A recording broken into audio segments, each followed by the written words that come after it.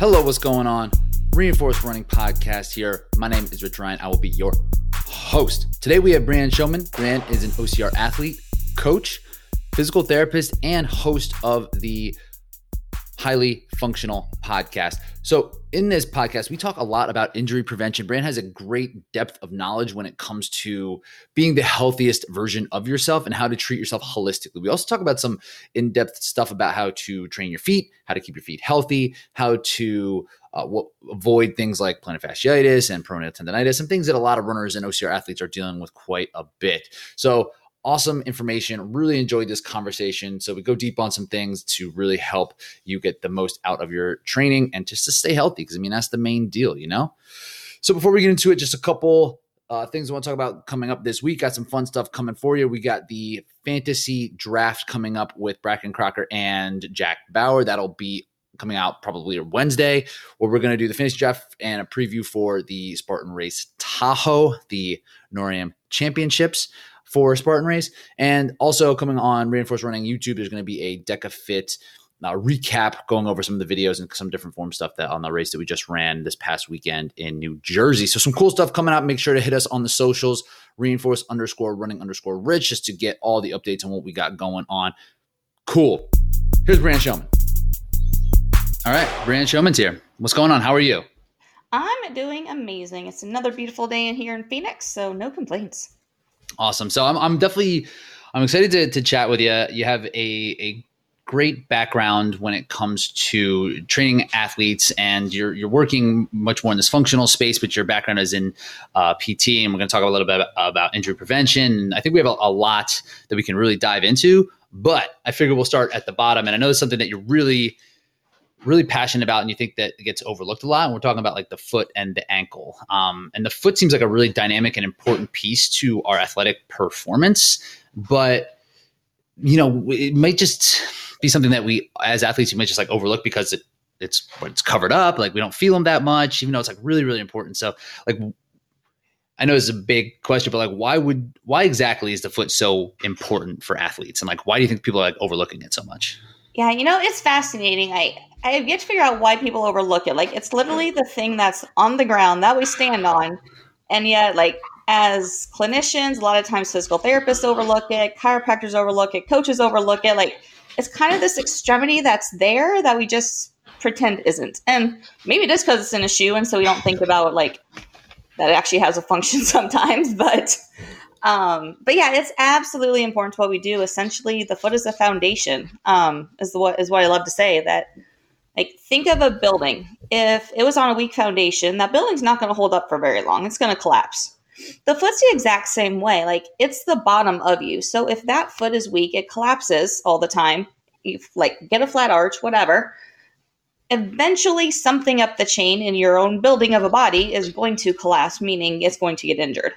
And so, yes, I love that analogy, and it makes sense, right? Like if you don't have the pieces in place to support your structure, it's not going to be a very sturdy structure there. And you mentioned like the people like flat feet, or it seems like feet are something that people feel they are born with, right? They're obviously born with feet, but like that there's nothing they can do about it, right? It's like, oh, this is what I have. Like I don't necessarily know. I don't think I need to put in work to help or fix this because this is just genetically what I was given.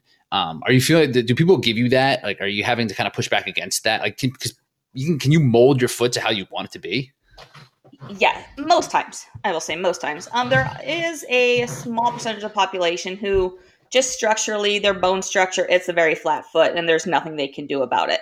Majority of the population, though, is not that way. Majority of the population, that foot collapses, that arch collapses basically because people just don't know how to strengthen it. They don't strengthen it, and so it gets flat. It has nothing to do with genetics other than the fact that because your dad told, like, you just watched your dad and this is how he was all the time, like, you just assume it's genetic. Right. But yes, we can absolutely fix an arch. I have a colleague actually here locally. He spent, I think it's over a 3-year span, he basically went down 2 shoe sizes because he went from a very flat foot to forming an arch, and it shortened up his foot. I've heard these stories, like when the Nike Free first came out. I remember Alan Webb he was a Nike athlete, and the Nike Free, they came with foot strengthening exercises when they came out, which I think was kind of smart. I don't know if anybody listened to them, and eventually everybody wore those shoes just for fashion anyway. Right. But that was the story behind Alan Webb, is that he lost like a full size in his shoe because his foot shrunk because it got tight, I guess. You form an arch and all of a sudden it gets shorter. Yeah, totally. So I'm sorry, I cut you off on that.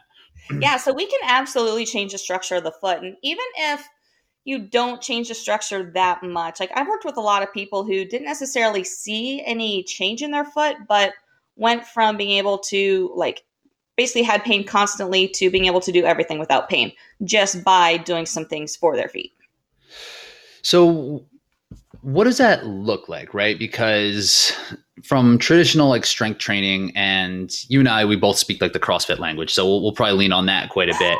It's like squats and deadlifts are like the main biggest lifts, and like they're supposed to strengthen everything, right? And like it gives you this massive output that you need to do. So you really have to call on a lot of areas in your body, like from your calves down. If you do heavy enough squats, like you'll feel it in your calves for sure. So is it enough to do heavy lifts like that? Or are you talking about more targeted strength, like more specific for like your arch, like your toes? Like what does it mean when you're talking about like these strengthening exercises for feet? Yeah, it's a little of both. First and foremost, anytime we're in shoes, our feet naturally aren't doing what they were meant to do. Like think if from being a toddler, like when we are a toddler and we start walking, we are put in socks, we are put in shoes. Think if that happened to your hands, like you're putting mittens and then you're putting something over those from when you were a toddler and that's all you had function. Like our hands won't function well either. The feet are the same way. Anytime we're in a shoe, they aren't functioning like what they're meant to. So first and foremost, start doing some of your lifts, especially deadlifts, because we want our feet flat. Like start doing your deadlifts without shoes on. If your gym is not okay with you not wearing shoes or not wearing socks, like there's a lot of different shoes that are zero drop that you can get to at least get yourself flat. But ultimately, if we can get out of shoes when we're doing some of our lifts to help us generate power, that will help. And that's a cool analogy with the gloves, putting gloves on your hands as soon as you're, because like to me, it immediately would be like, oh, that would blunt your like proprioception, right? Like how well you would be able to feel. Like I feel like you wouldn't have the same sensory output on like your hands. I don't know why I don't think that for your feet. How important is that for your feet? Are we like not able to feel as well because our feet are always covered? And does that Correct. matter? It does.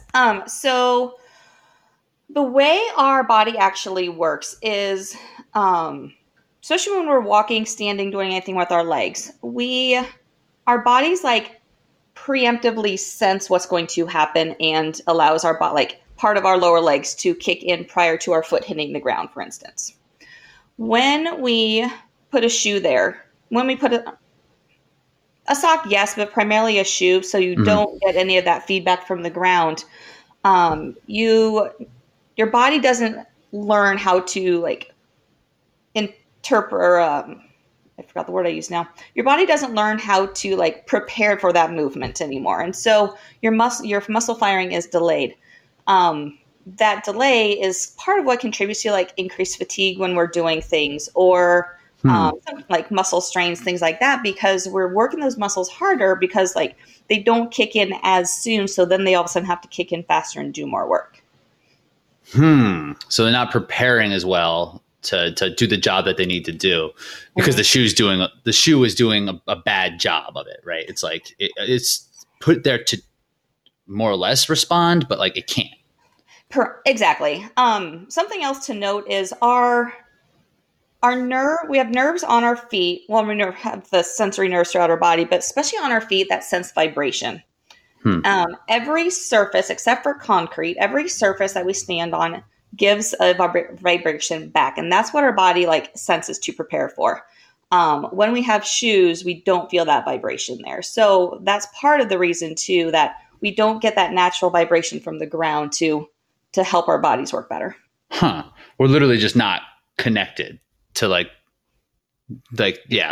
Accurate. That's really interesting. So the being in a barefoot shoe would help with the strengthening piece. Would that help with the vibration piece too? Just because it's less like foam in there? Would you feel it not as much, or is it just not reasonable to walk around without shoes? I mean, at the end of the day, it's not like most environments you can't. Like if I wanted to walk out here in Phoenix at 105-degree weather without shoes on, I'm going to burn my feet. Probably not the smartest. Right. In the middle of winter, yes, I can do that. No problem. So most times we are going to need to wear shoes, but that's also one of the reasons I say, like, if you can work out without shoes on and do it safely, like start taking your shoes off when you're training, because you can get that feedback from the ground. Just be barefoot more at home so your body can start sensing that. But yeah, just protect our feet from the environment. We do need to wear shoes, at times, and that does inhibit that vibration sense. That Cassidy Nicholas, who was on the show before, who has Epic interval training, that's like their deal. Their whole gym is based around not wearing shoes. It's like interval based training without shoes on. And it's like she was saying, like, oh, should we start to add shoes? And it's like, no shoes. We know it's better. And like, I think most strength and conditioning professionals do know that. That's like being grounded and being able to feel through your feet is probably better for performance in general and just for strength. But yeah, it's just almost like a societal norm, right? It really is. There's a client of mine. She had said that she started going barefoot at her gym, and the owner finally said something to her. And I was like, yeah, I said, you're probably using the safety excuse, even though shoes aren't really going to protect you if you drop a weight on your foot. Yeah. And she's like, no, his thing was he didn't want it to start being a thing. I'm like, I can guarantee you I'm like one of 3 people at my gym that go barefoot. And actually I'm the only barefoot one. Everyone else wears socks if they do have their shoes off. I'm like, it's not going to become a thing. People probably think it's gross, but like, it's just as gross as your sweaty hands. Yeah. Right? Like, wouldn't it be? Like, yeah. I'm like, I really like, I'm not a person who like freaks out about like something on my feet or whatever. Like, I know some people are, but I'm not. People got feet stuff. People got feet stuff. Some people do. For sure. So like looking at like the actual strength, like what kind of exercise are we talking about then? Like, what does it look like in practice? If like you can give us a couple examples of what people could kind of do to strengthen them up. Yeah, absolutely. What I always start people with is 2 things. And then there is a third, but I need to explain the first 2 because it's something you can integrate to all of your lifts. And that is, first off, understanding the tripod of your foot.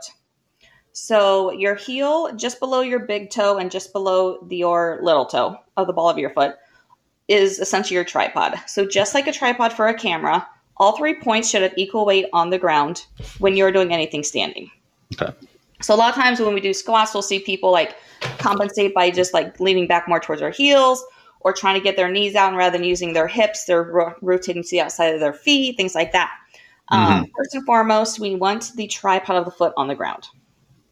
Got it. And then from there, what we want to do is go into what's called a short foot exercise, where we just gently push all the toes into the ground. So we're not curling them. We're just thinking like isometric contraction, very gently, as if those toes are straight. And we're just pushing them down. Mm-hmm. Which is hard to do because we're always in shoe. Like to move that way and have them all move that's hard. It really is. Yeah. Okay. And then the third step, or the third one then, so short foot, and then you hear all different names like toe yoga and all this stuff for it, but essentially it's trying to isolate the movements of the toes. So what the 3 I always do is keeping all the small toes down, just lifting the big toe up. Once again, we want to keep that tripod, so we aren't doing it by like moving the foot itself. Or standing? Ideally standing. Okay. It's harder standing, so sometimes people need to do it seated or assisted even to start. Okay. So we got all the little toes down, big toes up, and then we're going to bring all the toes up and push just the big toe down. Okay. And once again, keeping those 3 points of the foot. And then from there, we do what I call piano toes, which is basically all toes up, and then we try to set them down one at a time from little toe to big toe. I'm trying to follow along. I was just going to say, you're sitting there trying. I'm trying to do it. That's why I was like, should we be standing? I'm trying to do it. And that is a tough one. Like, I don't know which toe is going down or not. So what does that look like in terms of like sets and reps? Would you set a clock? Would be like do piano toes like 3 reps of piano toes. Yeah. I normally tell people like up to like 5 cycles of it. Okay. With that said, like if their toes are fatiguing after 3, then stop at 3. Like go to your fatigue point and don't try to work past that just because they're small muscles. They haven't been worked for a long time. They might fatigue. You might notice they're cramping, things like that, just because once again, they haven't been worked for a long time. Yeah. What does the cramping mean? Because I'll do some specifics. I do like these nerve glide stretches and like some of the lower leg stuff to try to isolate the nerves. Like you got to point the toes and curl them a certain way and my foot will just kind of grab. What does that mean? In those circumstances, typically it's just the fact that those muscles don't really know what they're supposed to be doing. So it's like you're putting them in this position, trying to make them do something that they're like, we don't know how to do this. So we're just going to tighten up really fast and try to like protect ourselves and protect our body. Just because like it just doesn't understand what it's supposed to be doing. So it's almost just like the weakness, lack of motor planning. So like with practice and with progression, like that should go away. Yes, absolutely. Okay. So maybe if you do it for like, okay. So, cause I could see how that could be a barrier for some where it's like they start to do them and it's like, oh, my foot cramped real bad and I just hated it and it scared me. And and now I can't do it because my foot cramps, as opposed to building up to allowing the muscles to understand like what they're supposed to be doing. Yes, absolutely. So I like so is that same for all of those for so the tripod, that should be just how we live. Correct. Right. Like you should always have those kind of points of contact. Mm-hmm. Yeah. Like and like I noticed myself, granted I was coming off of an injury, so I was more aware of like what my feet were doing and what compensations I was doing after coming out of my boot. But I noticed I was washing dishes in the kitchen and just normally washing dishes. And I was always on the outside of my feet.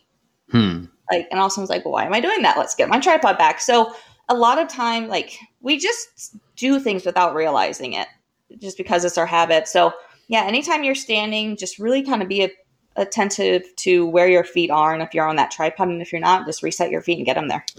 In that example, would you think it was as simple as just not paying attention? Or would you think there was a reason, like if you run up the chain, was there some reason why you felt more comfortable outside of the tripod? Yeah, that's a great question. What I initially did discover was, I think just because of compensations I had developed from when I was in the boot, both of my glute min had a lot of trigger points in them. So my feet weren't actually firing correctly yet. Oh, so were you able to kind of reconcile that through the tripod, or were you then have to kind of go back and into the glutes? I had to needle both my hips, dry needle both my hips to get those trigger points to release. And then after that, the feet felt a lot better. Got it. Cool. Okay. And then the short foot's a great one. That's definitely one that I've practiced with.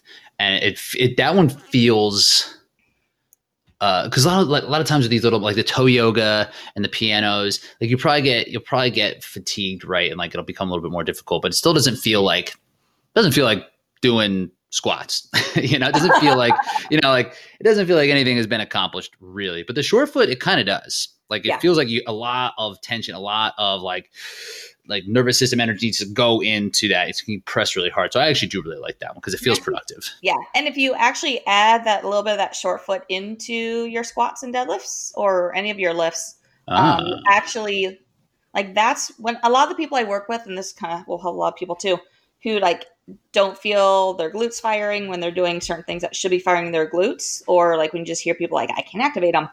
Most people, once I get them activating their feet properly, it gets those turning on. So interesting. A lot of times if we can activate our feet right with those lifts, we can actually gain more power with our lifts too. I've heard some similar things about that with with examples like your pinky. You can kind of like engage your lat a little bit more. If like you pull your pinky down a little bit harder, like doing kettlebell swings or something, like breaking the bar, right? That they can kind of feel that, and like squeezing the bar too on like squats or something like that, just kind of help engage a little bit more. That's interesting. Throwing some short foot in the deadlift and squats. I will try it. Report back. I will. So I'd be remiss to not talk about plantar fasciitis when we're talking about the feet, especially for endurance athletes, long distance runners. This is can be like a career ender. Right. Like this one is just so hard to deal with. And it's been like, I'm not a PT, right? But I talk to a lot of runners and like they get injured, they ask me, it's like, got this plantar fasciitis, what should I do? And I'm just like, I have no idea. It's like one person told me one thing they did that worked. Another person told me something else. And like, it seems so sporadic and like random for what gives it to people, how people get over it. And like, sometimes rest doesn't even do it. And so I'm sure you've handled your fair share of PF cases. So what is just like your take? Like, what should people do if they feel the onset of like PF coming on? And like, what does it feel like? Because it can be, people can start to feel pain, and that will progress. I think they can catch that a little bit early, but what does it feel like? What should people do when they start to feel that coming on? Yeah. I do want to address what it feels like first, just for the fact that I feel it's very overdiagnosed from a lot of people I talk to. With true plantar fascia issues, it's pretty pinpoint pain right around that heel area. Most or worse, like when we're getting out of bed in the morning or after you've been sitting for a while. I often just see like any pain on the bottom of the foot or even the side of the foot, just like being thrown under this plantar fascia term. And a lot of times it's not. Plantar fascia. What would that be? Like, yeah, what are people confusing it with? Yeah, so I've had like peroneal tendonitis stuff misdiagnosed as it. There's a lot of just smaller muscles that sit under that plantar fascia, between the bones and the plantar fascia. A lot of times it's more of those muscles having issues. So those are the two primary things that I find that it's more often one of those issues rather than actual plantar fascia. Got it. So that, we'll talk about that peroneal tendonitis next then, because that's another one. Okay. So now that people kind of have an idea, that's the clear one, right? Like waking up in the morning and hobbling to the bathroom or something. Like that's the main thing. So then what should people do? Yeah. And here's the tough part, because with any injury, there's a specific cause. It's not like all plantar fascia is caused by issue A. Like it's caused by one of 100 issues. So it's always, which is also why it's like one thing works for one person, but it doesn't work for the other because it's not the same cause. So rest will help with the symptoms, but it's not going to cause the issue, like because you never took care of whatever that cause is. So I always suggest with any injury, like getting into, especially if you're a runner, getting into someone who works with runners, physical therapist, chiropractor, someone who works with running, understands the running technique, understands like what goes on with the body each and every time our foot hits the ground, understands like how everything in that chain's connected, because so many different issues could be contributing to it. Mm-hmm. Yeah. So, right. So it can be mechanical a lot more than just like overuse or something. A lot of times it is mechanical. A big one, just because it's such contributors to so many injuries, and without getting into the whole, like, is there a perfect way to run debate? I don't want to get in that debate necessarily, but the more someone heel strikes, the more just increased forces, increased stress and strain it puts through the entire posterior chain, that entire leg. So that heel strike, straight leg in front of us, is a huge contributor to a lot of injuries, including plantar fascia issues. Right. Yeah. And like you could run that way and not get injured for sure and run fast, but like a lot of people can't. Right. So, yeah. So I think that's important. Yeah. And that's not like, that could be the cause for a lot of different things. Do you find that in the peroneal tendonitis as well? It's like similar type of causing, because that one is tough. Any type of tendonitis I've found is another one that is really hard. I don't necessarily want to lump it in with Achilles tendonitis, but just like we're talking about lower leg stuff and like just these kind of chronic pain type of things that seem somewhat random. Like the pain isn't always consistent and can come and go. Would you recommend the same type of thing with most of these like soft tissue lower leg injuries? Is it just going to be like, hey, let's focus on the mechanics, and then aside from like treating the actual symptoms of like the pain? Yeah, it always comes down, like any injury is going to come down to mechanical at some point. Peroneal tendonitis, I don't contribute as much to running technique necessarily because of the function of them. They really control our foot from like rolling either way. Help control that. So anytime, like if you are someone who, we do want a little bit of pronation. I do want to preface that part. We do want a little bit of pronation when we run. We need that. But if you're someone who severely overpronates, every time that foot comes back to straight, we're increasing strain on that. If you're someone who runs on the outside of your foot, we're increasing strain on that. If you don't have good hip control, and so you're getting a lot like leg kind of collapsing in, you're getting increased strain on that. So it comes that perineals tend to be more from like rotational forces. And that pain can run up the outside of your ankle, right? Just so people are clear on what we're talking about. It's like it can be underneath your foot.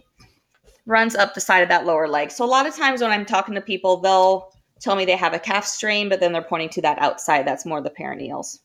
Got it. Okay. And like, so that makes sense. So that might just be a strengthening issue, right? Like if there's too much motion in that pronation part of the stride, like that might just be, it could be mechanical, but it could also be like strengthening. And that could be a lot of strength issues with that. Yeah. And probably what you're talking about before, like not being your brain not being ready to prepared to deal with the impact of the ground because we're just covering it up. So maybe just like a proprioceptive thing too, even. Absolutely. What's up with Achilles tendonitis? Since we're last one on this, but I want to knock them out. Is it this, like, what do you typically contribute that to? Running mechanics is another big one for that. And landing on that straight leg, it takes so much force. I think it's something like 15%, if I remember right, the Achilles, 15% more force going through our Achilles on a straight leg versus when it's landing more midfoot underneath us. So Achilles is a big part there. The other thing with Achilles is we just need to think like, why is that muscle being overworked? So a lot of times like ankle mobility issues will cause increased, like the calf has to work harder to make it move. The anterior tib has to work harder to pull that leg up. So we get a lot of these types of forces too. So a lot of times I'm going to look at ankle mobility as a factor for that too, because it has to work harder. Got it. Okay. I've had all of these. They're all terrible. So I'm glad we got it there.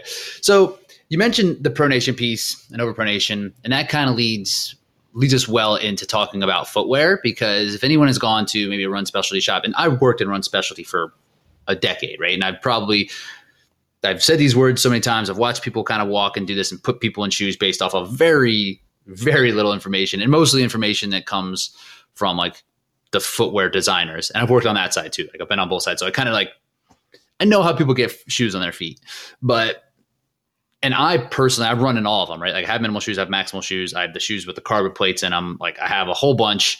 So where in line for like the pecking order of importance would you put like the footwear that you're like prescribing for people? Because it seems like, talking about wearing less shoes while lifting is important.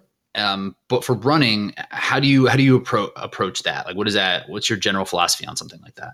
Yeah, that's a great question. And I do want to preface, I did work in a running store when I was in PT school. So nice. I've done all the Which one? A local one here. And I know global running stores, know them all. But anyway, so okay. So you've seen that side too. I've seen that side. I started running before the minimalist shoes came out. So of course I started running in regular shoes. So I've ran through all different brands. So I've been there, done that. And the biggest thing I want to point out is no shoe is perfect for everybody. That's why the questions that go up on forums and groups are like, what shoe should I buy? Drive me nuts. Isn't that ridiculous? And then everyone comes in with their own anecdotal stuff. The best ones are these ones. It's like, no one's like, I've tried those. They're no good. I'll try these ones. It's like, this is just the worst conversation. This is so silly. Why would you ask this on? Never ask that question, please. Don't put that on Facebook, Reddit, none of them. Terrible. You'll get terrible answers.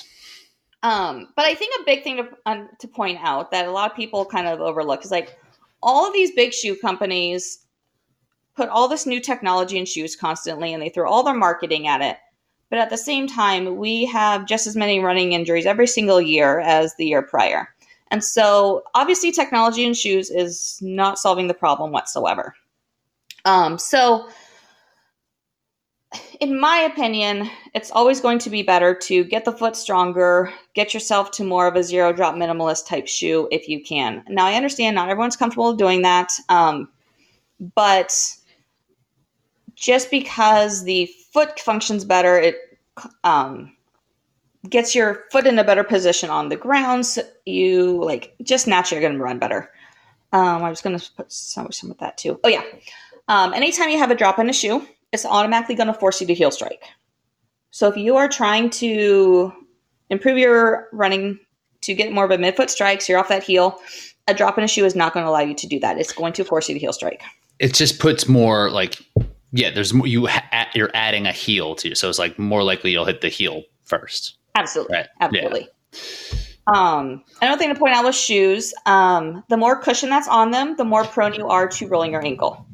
We need to feel that ground for those for proprioceptors to respond. If we can't feel that ground, then you're more likely to roll that ankle. So the more cushion you have, the more likely you are to roll your ankle, regardless of what type of terrain you're on. So that is another thing. Like if someone's prone to ankle sprains, probably not the greatest to be in a lot of cushion. Yeah. Yeah, that makes sense.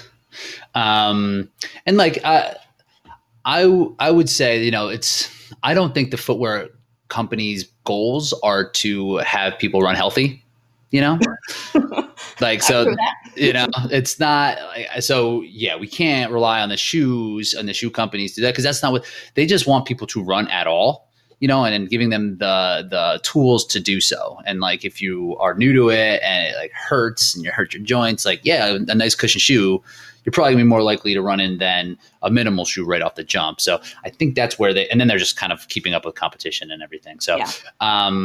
But to get into a minimal shoe, cause I've done this, process and it's somewhat painful. It's not that easy. Do you have like a prescription for like how people should kind of get there? Like, is there steps that you recommend people take so that they can work themselves into, a Merrell or whatever zero drop shoe that they choose? Yeah. There's a couple different ways to do it. I'll tell you my preferred way, and then then I can go into the other way too. But my preferred way for people is to gradually, like basically almost like we do in increasing mileage, we increase like 10-ish% a week type thing. Yep. Do the same thing with your shoes. So if you're going to go into a minimalist shoe, if you're going to run, like basically for that first week, you're going to run 10% of your miles in those shoes. So maybe you're just doing like a half a mile around, like little loop. You're going to go back home, switch your shoes, and then go back out for the rest of your run. If you do that week, great, without pain, without any issues. Next week, bump it up to 20%. If you get to a point that's like, nope, end of that week I was more sore, like it just wasn't feeling right, keep at that same mileage until you can do it comfortably, and then you can increase it up again. But just gradually, like just following that 10% rule for the most part to transition into those shoes. Yeah, I like that. And that's very practical, right? It's like making sure that you're not doing damage to yourself in that. Because sometimes it's uncomfortable, at first. So it might not even be residual pain. It might just be immediate pain that people might not like, that might shy away from. So what kind of pain is normal for something like, what kind of, if someone's feeling something, maybe after maybe they go a little bit longer one day and the next day they're not feeling great. Like what's appropriate pain, what's inappropriate pain to feel from something like this? Yeah. So what was going to happen if you've overworked anything is you're essentially, so all of the muscles in our toes are like really small tendons and muscles that then go up the like back of the lower leg. So typically what you're going to feel is just like increased tightness in that lower leg area. Almost like you've like just done a ton of hill repeats and like your calves are blown up. You're basically going to have that sort of feel. So you're just going to want to wait till that kind of calms down a little bit. Okay. So like calf soreness is normal. Yeah. Right. And I do want to say too, as you're transitioning, you do want to be doing the foot strengthening type things, because if you're working to transition, but you don't have good foot strength, it's going to take a lot longer to make that transition too. Got it. Yeah, I like that. And one thing with this, so would you recommend, because for performance, right? Like if you're running on the road, like a zero drop shoe with no cushioning is going to be slower than the Alpha Flies. Like it's just going to be, right? So do you recommend that people train in one and race in a separate one for performance? Is that like, or is it important, or do you think that your performance could catch up if like your body is trained well enough that you should be able to perform at like the highest level? I think it depends on the terrain you're racing on. like for instance, here where I'm at, like there's a ton, like even if you're on the asphalt, like some of the rocks may have from the yard may have gotten on the street. Like if you hit hard on an minimalist shoe on one of those rocks, like it hurts. So I run a little more cautious on them. If I'm going to go on a trail run and I'm going to be more in the desert where I like literally feel my feet are like bruised when I get done, if I'm in my minimalist shoes, I'll wear my Ultras. So I think a lot of it does depend on terrain. Like if you're just on concrete the entire time, or you're on asphalt, you're just like like if I was in the Midwest, I probably wouldn't have an issue. So I think that plays a lot more into it than it does anything else. Got it. Yeah, I was going to ask about like Ultras, a shoe that is zero drop but with higher stacked cushion. Is that just like the next best alternative just for like foot protection? Yeah, it's still, I love the zero drop. I love the shape of, like, it follows that natural shape of the foot, which is what I love about it too. Because of the cushion, it is a little bit of a stiffer shoe than what a minimalist shoe is, but to get your foot moving as natural as possible, but still a little bit of cushion is going to be one of the better options. They feel great. I love them. I think Ultras are great. Yeah.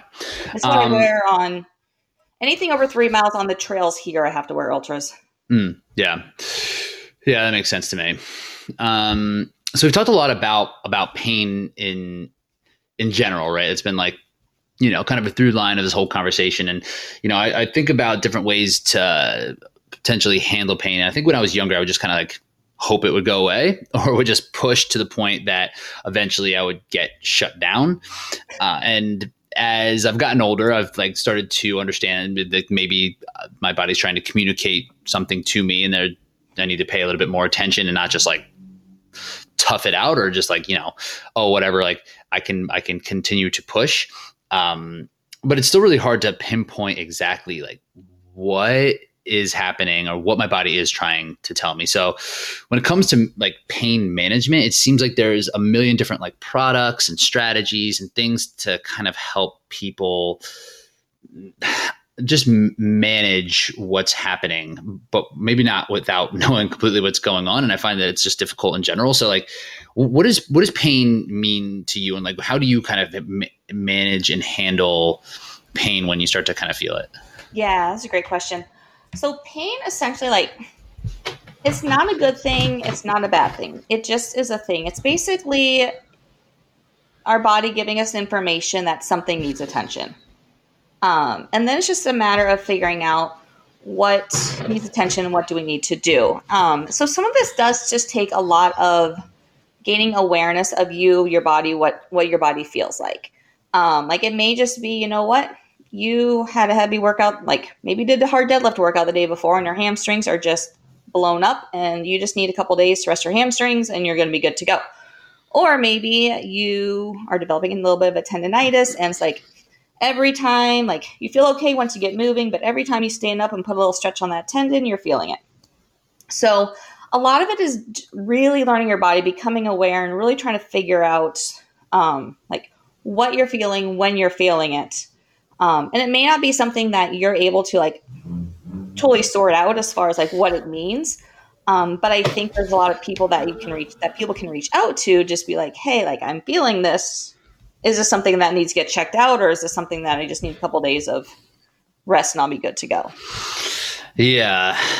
It's so hard from that perspective to really, really kind of grasp what's happening. It seems like, there's not like the body is extremely complicated, but we should know more than we know at this point. We just Right. we just don't. It's like, I don't know what that could be. I read this awesome analogy just the other day. It was like when it related to like the nervous system. And I think like what you're saying a little bit, like, doing heavy deadlifts might just be fried. So what you're feeling, it might just be some nervous system fatigue or whatever. But like it says, like your muscles are like light bulbs, like your bones, tendons, and your fascia are like the light fixtures, and your nervous system is the electricity. So it's like no matter what's happening on the fixtures of the bulb, like if the nervous system's out of whack, then everything is going to be like out of proportion. So do you do much to handle like or address the nervous system? And I think this is something that is some practitioners are talking about a little bit more, but I'm not sure how much it's kind of gotten into like the PT world. Are people talking about the nervous system much? It depends on who you talk to, but it's starting to get out there.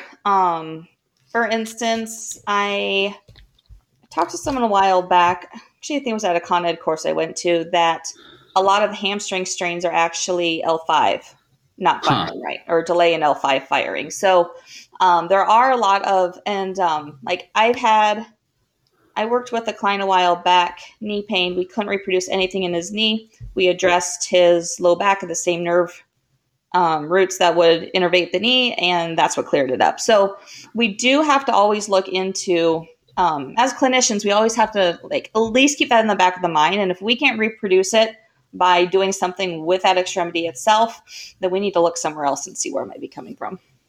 So you feel like it might be something that will be emerging a little bit more. Was that taught really when you were going through school? Were they talking about this stuff much? Not a ton, no. Unfortunately. What are your thoughts?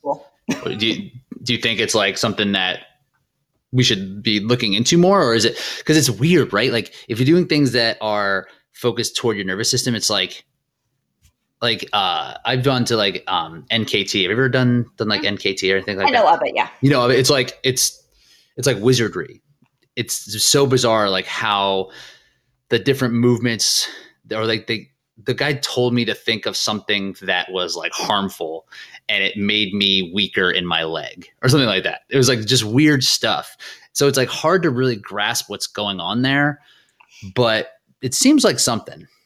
Yeah. You know, the way I kind of view it is, well, at least from the athlete perspective, like for me, I take a different view because I have just a little more knowledge on injuries. But from the athlete perspective, like if you're going to see someone or you are just doing your own self-care and you're not getting results with the area you're addressing, like that's when it's time to look somewhere else. Like if you're going to someone and all they are doing is addressing the knee and you're having knee pain, it's not getting better, probably time to either go to someone else or make sure your clinician is looking above or below or at the back or somewhere else to see what's triggering it. Okay, great. Yes, I have a follow-up on that. And this kind of leads perfect to something else I did want to talk about because earlier this year I got hurt. Like I just was hurt and like I couldn't run. I couldn't really do much. And then just because there was so much pain, I could do some other stuff. I could like lift, I could row, and that was fine. But I never really went and I never got it checked out. I went to a PT, and they just had me do some stuff that was just like strengthening things. Like, I can do this on my own. And like 2 different people told me 2 different things within that same practice. And then I just went on and I was like, well, I don't really care what this is because I'm assuming the treatment is going to be the same, is just like rest and do things that aren't going to bother it. But a lot of times athletes do seem to get fixated on like trying to know what it is, right? Like I need to just figure this thing out, even though it might not necessarily change anything. So like how important to you is like the diagnosis of like what an injury actually is? You know, I have that conversation with people a lot. Like in my mind, it doesn't matter. Like, right. Okay. If you're treating, like, I don't care if you have a strained MCL, like I'm going to treat the symptoms that have caused that. Yeah. And at the end of I mean, I've had my own injuries. I'm like, I still have no answers to what it actually was, but we treated what the issues were going on and they cleared up and we're fine. So yeah, at times I do want to know just because I'm like, we need to make sure like something major is not going on before we do anything else. So like always want to clear fractures. Like we want to make sure there's no stress fracture if we're going to start doing stuff, things like that. But for the most part, if there's not any risk of us doing further damage by continuing to train and push through or like do rehab, that sort of thing, at the end of the day, diagnosis doesn't really matter.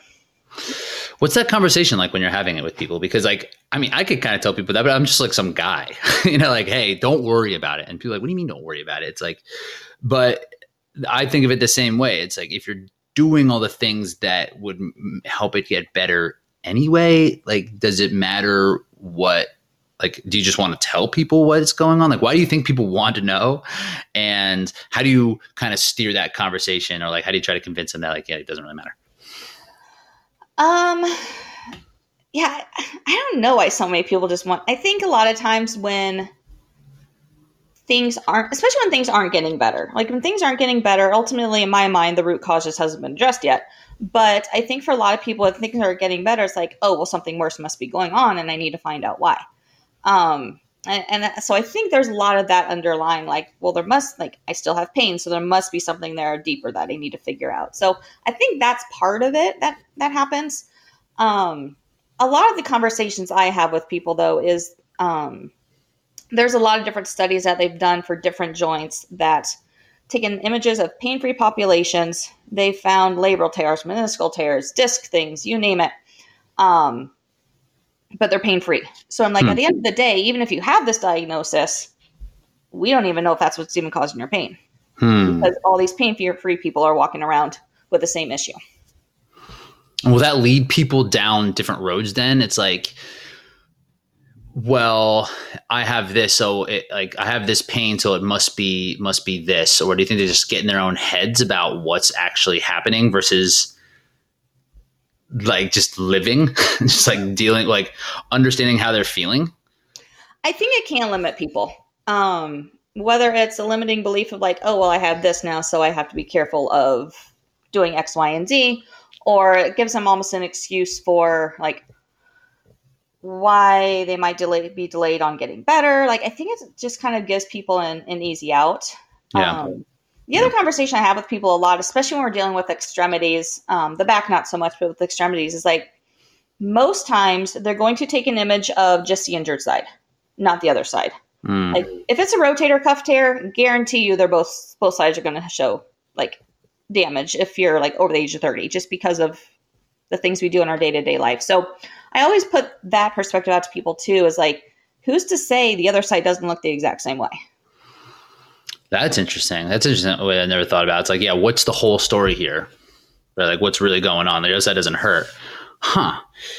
So, and this is along the same lines of something that you mentioned before in terms of like trying to find or going elsewhere if things aren't going the way that you're hoping, right? Or if they're not, or if they're just not, like the practitioner's not receptive to any ideas that you have. And I don't even know if that's something that a practitioner should be open to, is like catching all this in like all these ideas that people, uneducated, less than educated people got from the internet, and that are then spewing at like someone who like sees this all the time and knows better.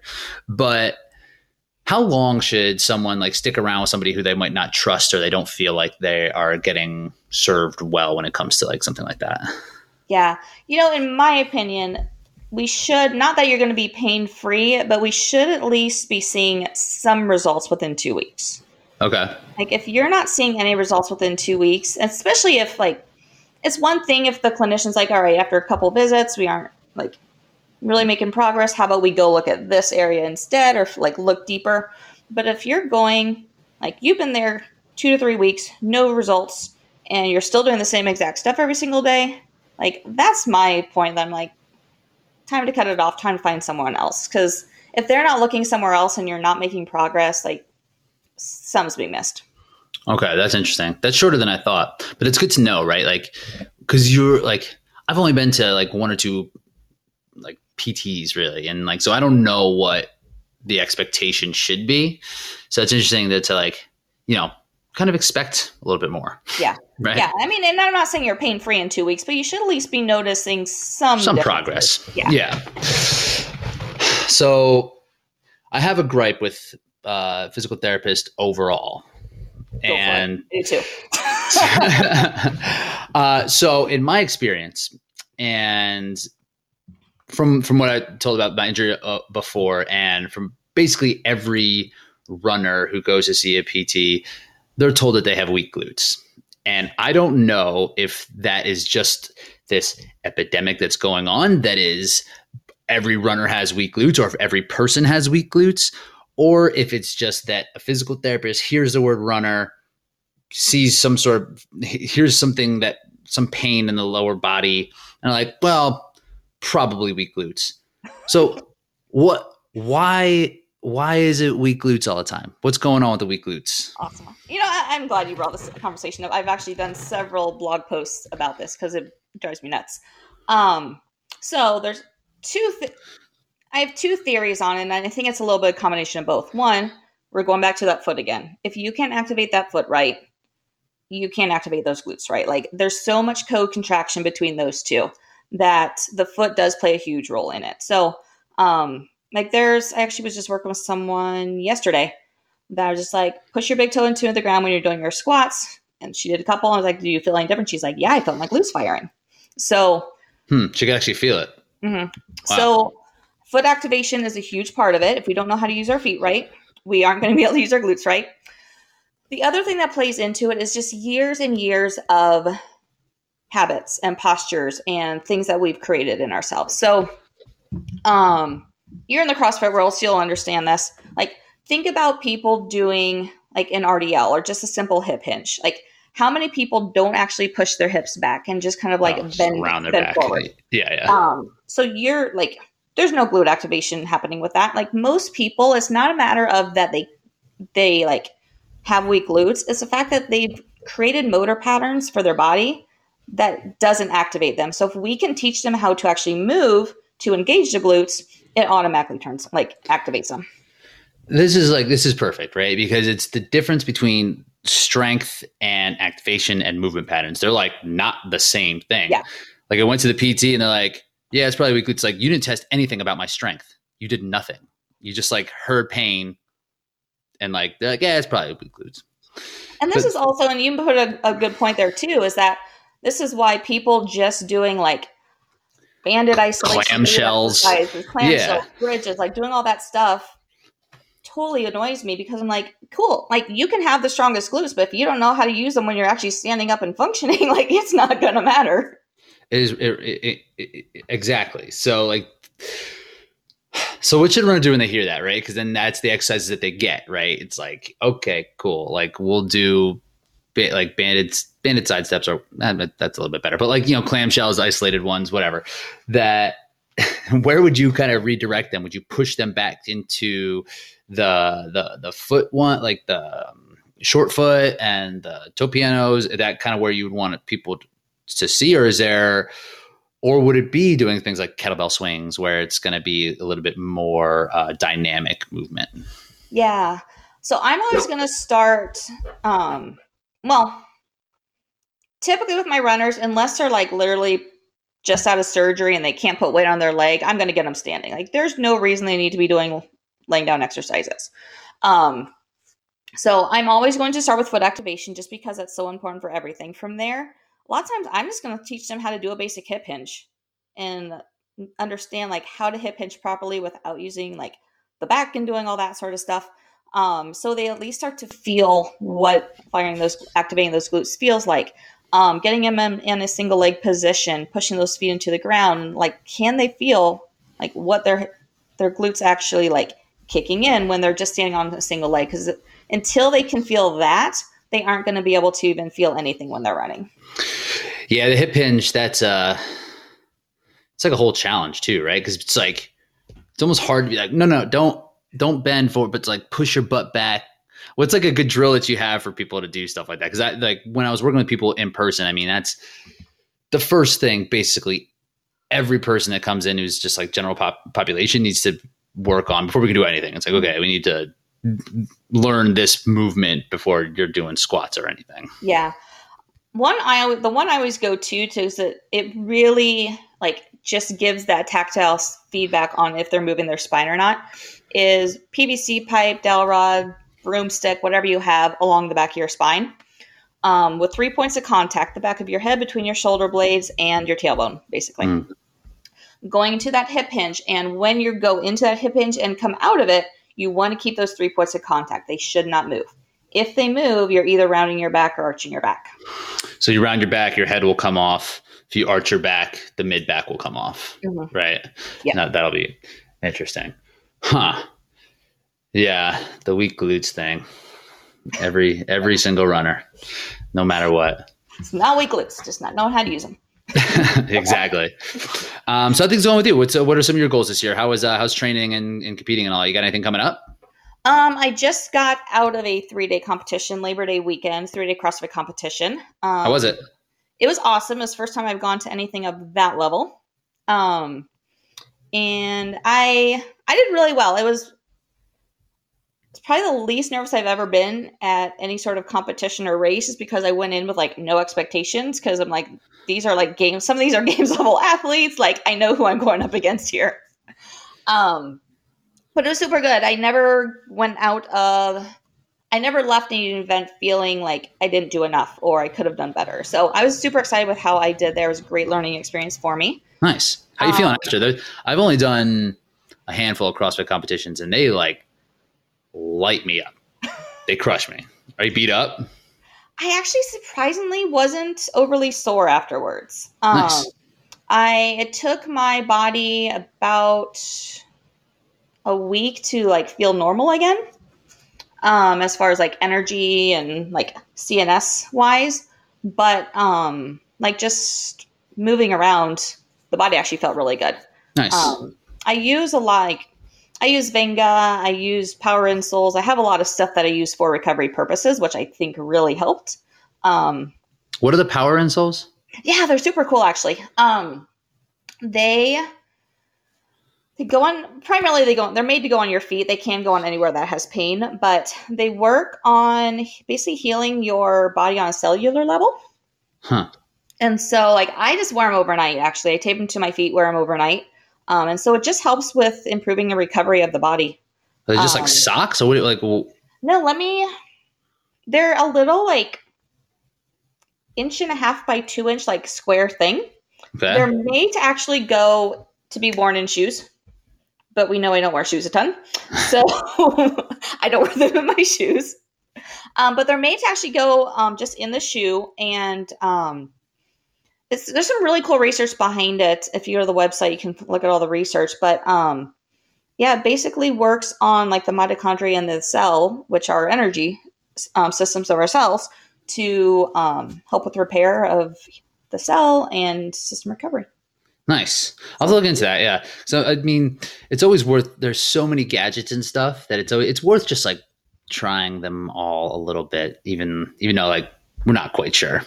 Yeah. And it's one of those things, like I test things out just to kind of see if it works. And if it doesn't, then I stop using it. And if I feel a big change and notice a big difference, then I keep using it. And that's one that I've noticed a big difference between like recovery of training sessions for sure. Interesting. I just started using these things called like Firefly. They are kind of like an E-stim, but you put it on like right below your knee, and it's supposed to stimulate a nerve that like shoots down, and like you put it right below your knee, and it shoots, and it like sends a pulse and makes like your foot kind of jolt. Okay. There are studies. I haven't read them. I should. I will, but it just feels good, and it feels better. I don't know if it's placebo, but it just feels nice and good when it's done. It's one of those things too. If I saw that, I'd be like, that doesn't work. But trying it, and I'm a big fan of Venga. That's my CBD of choice. For sure. It's awesome. For sure. So you recovered pretty well. What do you got next?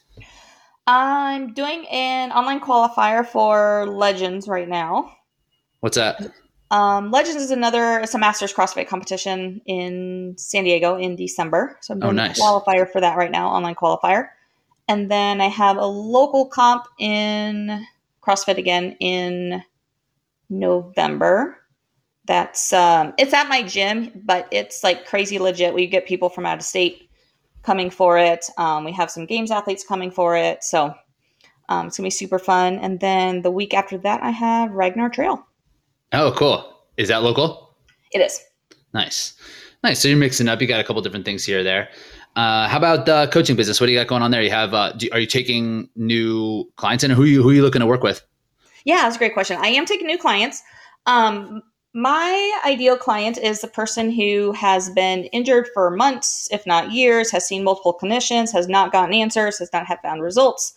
Like those are the people that I love to work with, because then we really get to like, they've had all the hands-on stuff. Now it's just like, what is your body doing? What is your body not doing? And how do we like make it move better so you're no longer having pain? So typically obstacle course racers and runners are who I primarily work with. And nice. Yeah, it's awesome. Cool. So where can people find you? We got the Highly Functional podcast, which people can catch you on. And then you just had John Goldthorpe on. Nice. Yes, it was a couple, maybe a week or so ago he's released. Yeah. He was the guy who did the NKT on me. Okay, I was wondering who he was. Yeah. He's great. He was like really smart. He like blew my mind a couple of times. And where else can people kind of find if they want to reach out? Yeah, my website is getyourfixpt.com. I do a weekly blog post, so there's tons of just free information on there. I rant a lot about all the stuff that people aren't talking about, and it's super fun. And then otherwise, Instagram, I am the OCR doc. Cool. Perfect, Brianne. Well, I appreciate you popping on. It's super fun, really informative. I'm glad we got to touch on a lot of these things. So yeah, this is us just signing off. Awesome. Thank you so much. This was fun.